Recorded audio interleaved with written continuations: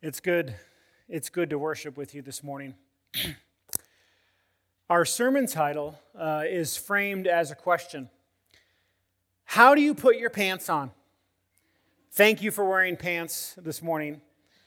Now, obviously, how you put your pants on, that's an easy question to answer. Like the comic Calvin and Hobbes, it's best done sliding down a set of stairs in your underwear and skidding into both pant legs at the same time. If you are a toddler or married, someone probably picks your pants out for you. Now, this is all very silly, but this is a common phrase that's thrown around in our world today. It's often used as a reminder that regardless of position, education, financial status, beauty, eloquence, and power, the individual that you are comparing yourself to is human, and like any human, well, they humbly have to get dressed every morning, just like all of us. They're just a person. As we continue our series in the book of Galatians, asking, is Jesus enough? Paul is still in the middle of his own personal defense. I'll remind us of how Paul's argument in this letter breaks down. The first section of the letter is his defending of his apostolic ministry.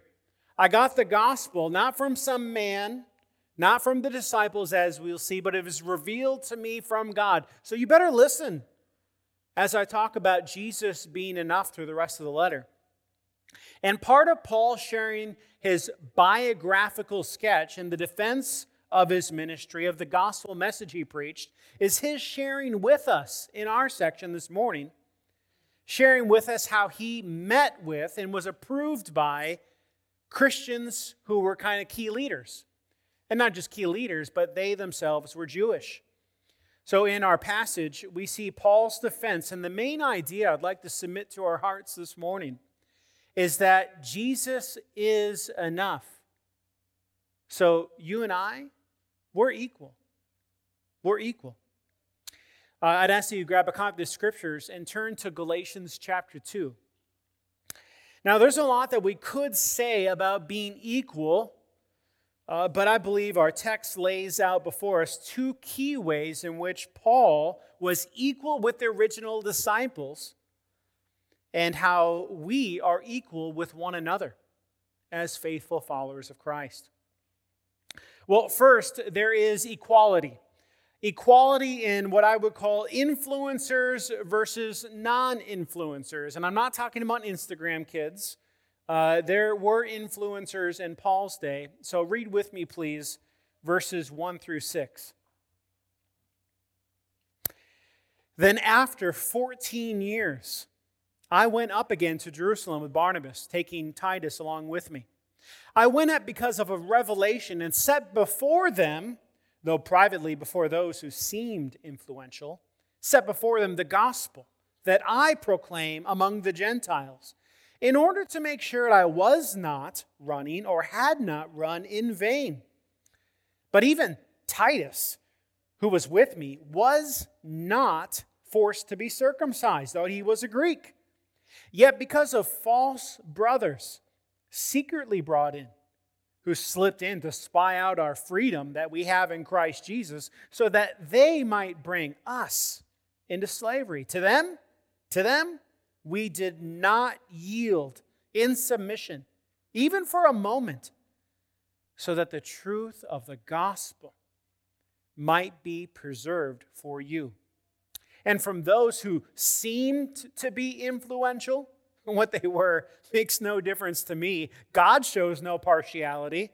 Those, I say, who seemed influential added nothing. They added nothing to me. What this first section clearly articulates is that Paul's message, his message of the gospel of Christ, was accepted by the first disciples. Well, how do we know that his message was accepted by the first disciples? Look again, please, at verse 1. Look who's going with him. Barnabas taking Titus along with me. So who's attending this little trip? It's Paul, Barnabas, and Titus. Now, this is 14 years after verse 21. 14 years. Paul has been preaching the gospel of Christ, the message of freedom that he first preached to the Galatian churches in Acts 13. And let me remind you what Paul has been preaching for 17 years now. Here's the core of his gospel message, Acts 13. But he, Jesus, whom God raised up, did not see corruption. Let it be known to you, therefore, brothers, that through this man forgiveness of sins is proclaimed to you, and by him everyone who believes is freed. They're freed from everything from which you could not be freed by the law of Moses. This is the good news that Paul preached. Now, let's get back to our trip in Galatians 2. Who's attending the trip? Who's going to the meeting? Well, it's Paul, formerly Saul, Barnabas, and these are good Jewish guys. They have good Jewish names. But the name Titus sounds a little funny, doesn't it? Certainly doesn't sound very Jewish, perhaps. Titus is a first name. It's a Latin name. It's a Roman name, which means Titus is a Gentile. Now, don't forget, it was the Romans who occupied the region. It was the Romans who ran the government. It was the Romans who did the dirty work and crucified Jesus for the Jews. And here comes Titus, a Roman Gentile. Now, Titus clearly believed the gospel that Paul preached. Freedom was available in Christ for the forgiveness of sins and right standing in God's eyes. Oh, because he followed the law? No. He didn't follow the law. He was a Roman Gentile. He wasn't Jewish. But he was free and forgiven and had right standing because of the person and the work of Jesus on the cross. So Paul and Barnabas bring Titus along, not just because he's simply a partner in ministry, but because the disciples' response to Titus would be confirmation of Paul's message. That new life in Christ, and not just new life in Christ, but good standing in your Christian life. Did God have favor on you after you trusted in Jesus, according to your works or according to Jesus?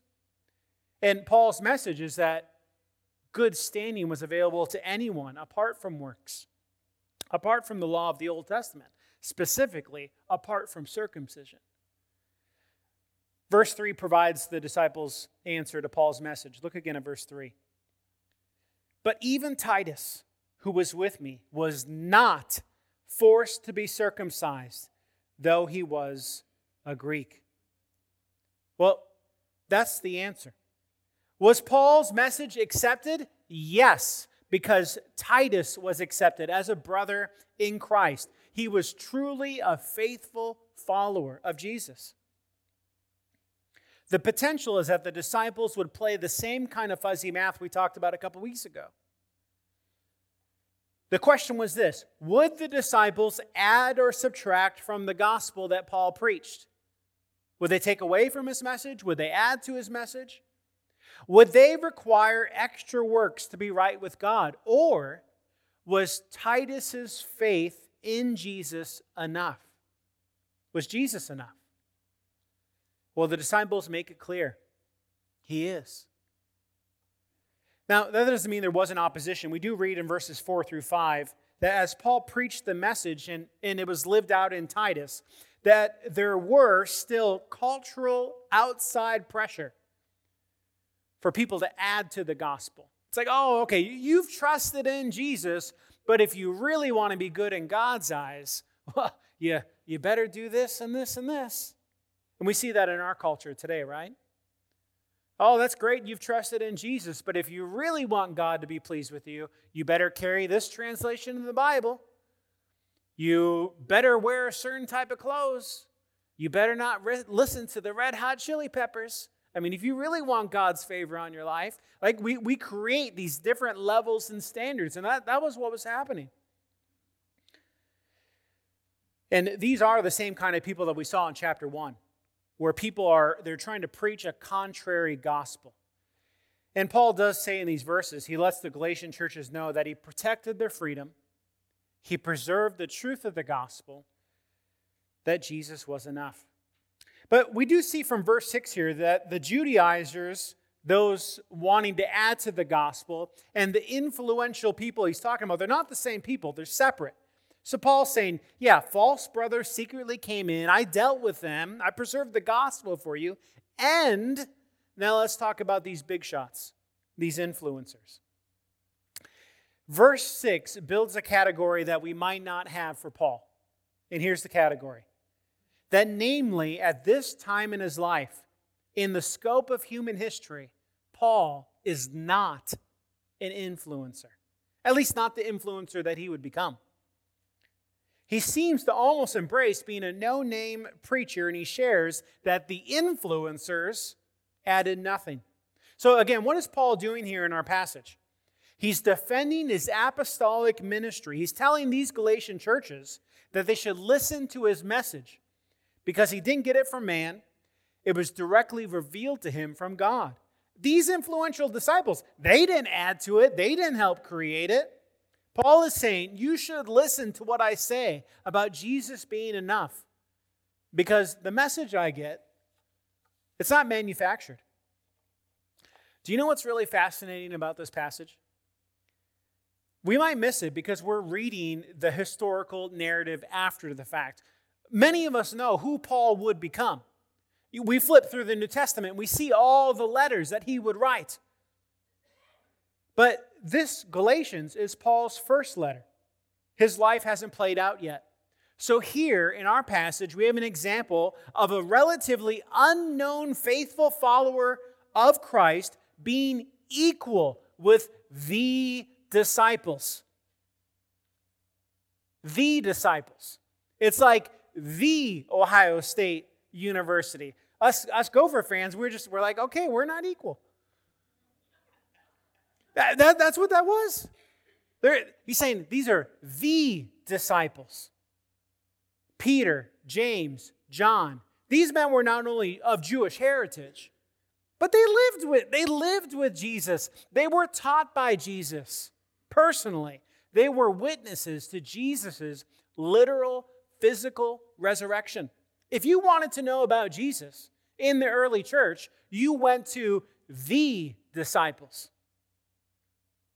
And here comes Paul with Barnabas, bringing along Titus.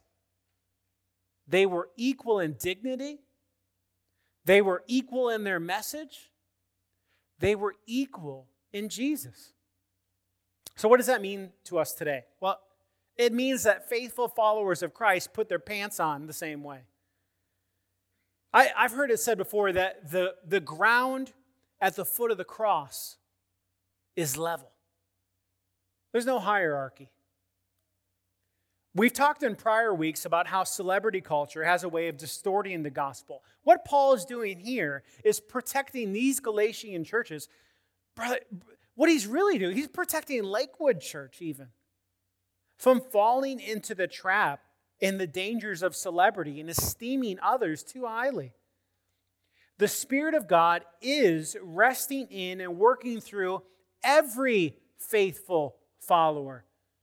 Paul's saying, God's working through me. Yeah, I'm not part of the disciples, but I am a faithful follower. We're equal. So it doesn't matter how influential you are, if it's to the masses or just your family. Even if you're only known by your family, you are equal if you are proclaiming the true message of Christ and His Word. As one of your pastors, I don't ever want to hear you put limitations on yourself where God would not. I hear this far, far too often in churches. Now, there is ample New Testament cause for us to show respect to those who've gone on before us, to submit to our elders, to have a posture of listening and learning for sure. But a young believer should never feel that they don't have the experience or the influence to share or offer an encouraging word. A Sunday school teacher or a community group leader should never feel hesitant to offer something because of their education, their background, their influence. Even in our families, husbands, wives, children, singles, elderly, educated, uneducated, you all have the Spirit of God, and as you are faithful to the Word of God and to His leading, it doesn't matter how influential you are equal in Christ. So you know what that means? That we should speak into each other's lives, regardless of position and influence. And if you have a measure of influence or position or experience or whatever it is, we should humbly listen to other people. I was thinking about this week, just in my own life. Okay, so what does this look like for me? How foolish would it be for me not to listen to an encouraging word from my teenage daughter? How foolish would it be to not hear an encouraging word or even an exhortation from you? May God help us to really embrace this. That there is, Jesus is enough. There's equality. The ground is level at the foot of the cross. So what that means in body life is that we are freed up, not to be jerks and to point people and put your finger on their chest, but to take opportunity, regardless of age, background, and experience, to really serve one another. That might be a good homework assignment, even as you leave the facility here. Who can I find to encourage? Who can I find to speak truth into their life? Well, we see that there's equality with influencers and non-influencers. But the second thing I really want to press into our minds from this text is that there's equality in my ministry versus your ministry. That's what Paul's saying here. Would you read with me, please, verses 7 through 10? So Paul's talking about those who seemed influential. They added nothing. Verse 7, on the contrary, when they saw that I had been entrusted with the gospel to the uncircumcised, just as Peter had been trusted with the gospel to the circumcised, for he who worked through Peter for his apostolic ministry to the circumcised also worked through me for mine to the Gentiles. And when James and Cephas and John, who seemed to be pillars, when they perceived the grace that was given to me, they gave the right hand of fellowship, a partnership, to Barnabas and me, that we should go to the Gentiles and they to the circumcised. Only they asked us to remember the poor, the very thing I was eager to do. So this first section that we went through in verses 1 through 6, really that demonstrated that Paul's message was accepted by these disciples. In these verses, we see that not just his message was accepted, but his ministry was accepted. There's two things I notice about Paul's interaction with these pillars, with James, Peter, and John. First, is there is a mutual understanding, and it says perception, they perceived, of each other's gifts and ministry. Paul didn't look down on Peter's ministry. Peter didn't look down on Paul's ministry. No. They perceived God had gifted each man. Second, they extended the right hand of fellowship. They embraced one another. They didn't simply perceive one another's, you have some gifting, you have a ministry, but rather they formed a partnership. They understood that their different ministries, they look different, they're different people, and they probably have a different style, maybe even a different philosophy. Even though the ministries were different, there was a partnership. They were under the same umbrella, the same goal. And the goal was to be a faithful follower of Christ who lifted high the name of Jesus, who lived for Him. Now, each of us, brothers and sisters, each of us is entrusted with the gospel. to a particular context and a particular ministry. Each of us. For years, I've used an illustration. I have no idea where I heard it first. But here's a picture of a wheel. Now, I don't know a lot about wheels, but I do know they're designed to turn and to provide forward movement. Now, for a moment, consider the wheel as a picture of the gospel going forward. The gospel going forward in our lives. It spins forward. The hub, well, the center would not be you. You know that the Christian life is not about ourselves, but the hub would be the good news of Jesus, the person and the work of Jesus. So we see that he's the hub. He's the center. The gospel is the center. And by the gracious design and the providence of God, he's created the body of Christ. That's you. That's called out ones. That's Christians. That's faithful followers. He's designed it so that you and I would be a part of the gospel going forward. This hub turning. It's all about Jesus. The wheel of the gospel is going forward. And you and I are a part of that. That's where we come in. We're the spokes. Just as a spoke is connected to the hub and is part of the turning of the wheel, so too are we spokes. Yes, our lives. Our lives are spokes that are connected to the center of Christ, the cross, and we are part of the wheel that goes forward. So what does that mean? Yes, by the way, I am calling you a spoke, but what does that mean? It means that the life that God has given you, your life, your ministry, is a bigger part of a redemptive historical reality. Your life is a part of redemption. Do you know that? Your life, like Paul's, like Peter's, is an individual spoke that's bringing about the restoration of all things in Christ. That sounds pretty lofty, doesn't it? And you're thinking, no, there's no way that's me. Well, why are you here right now? I mean, no, literally. What is the purpose of your life? Why didn't God simply send you to heaven when you trusted in Jesus? Acts 1:8 says this, "But you will receive power," not manufactured power, not manipulated power. You will receive power from the Holy Spirit, and you will be my witnesses to the ends of the earth. You will be my spoke.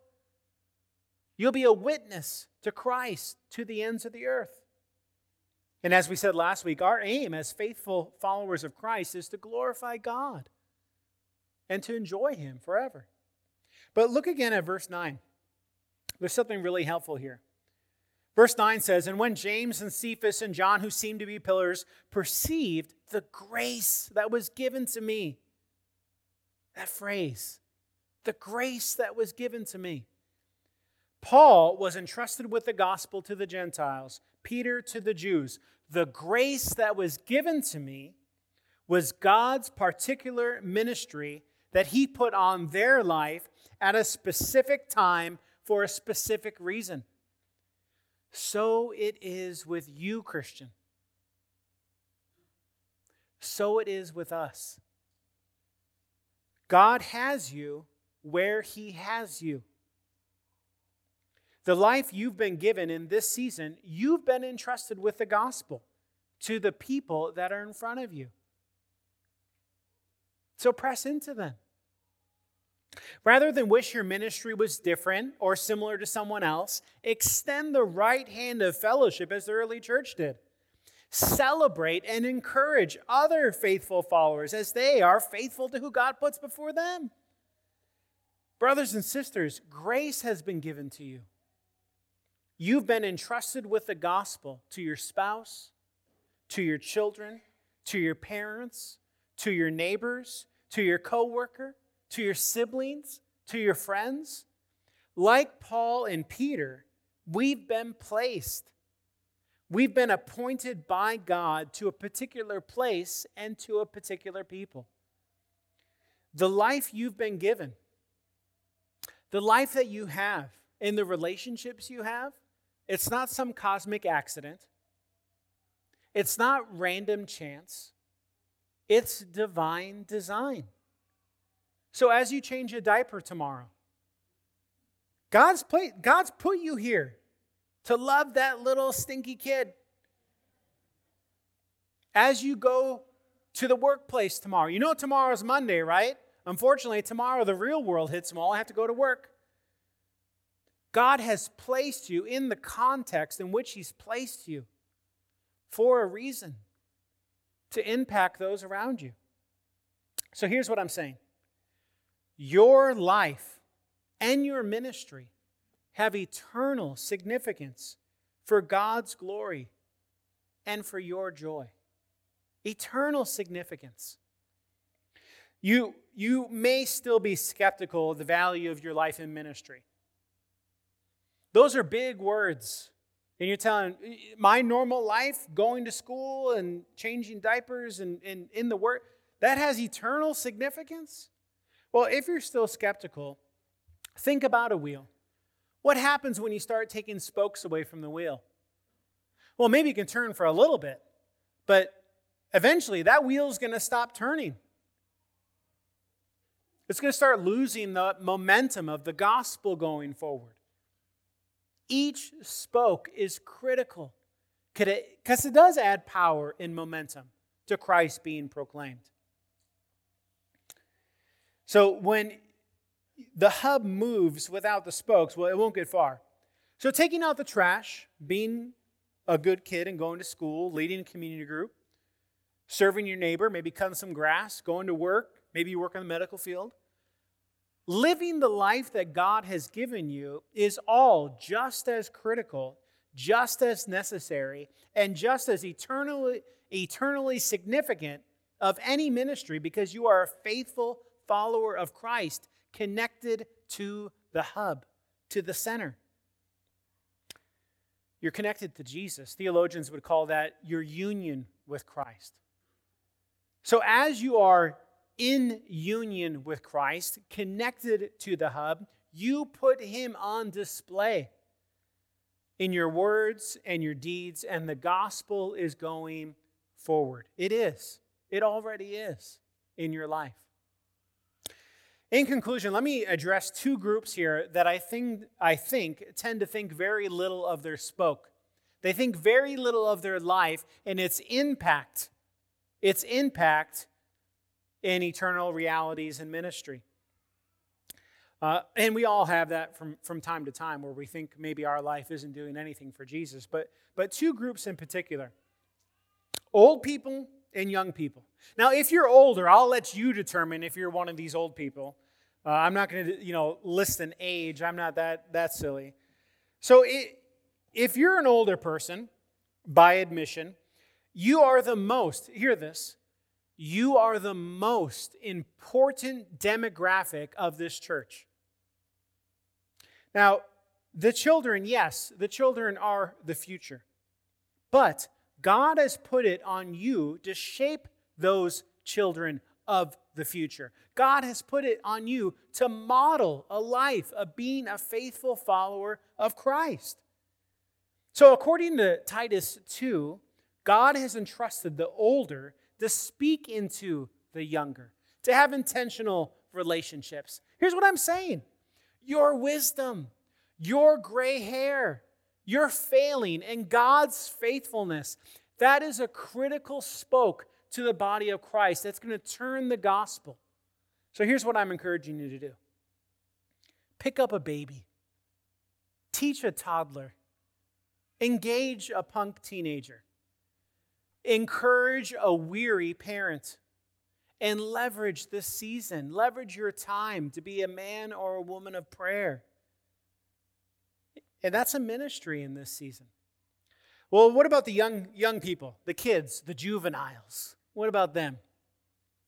Well, kids, your spoke is just as critical. God has given you energy, capacity, excitement, and passion, and some of you, wisdom beyond your years.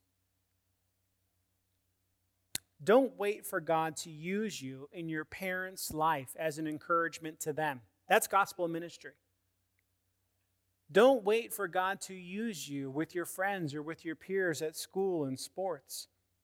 Really, all of us. I mean, that's gospel. All of us.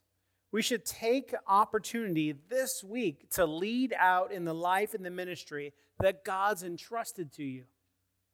Who's in front of you right now? Well, I think we should all follow this example.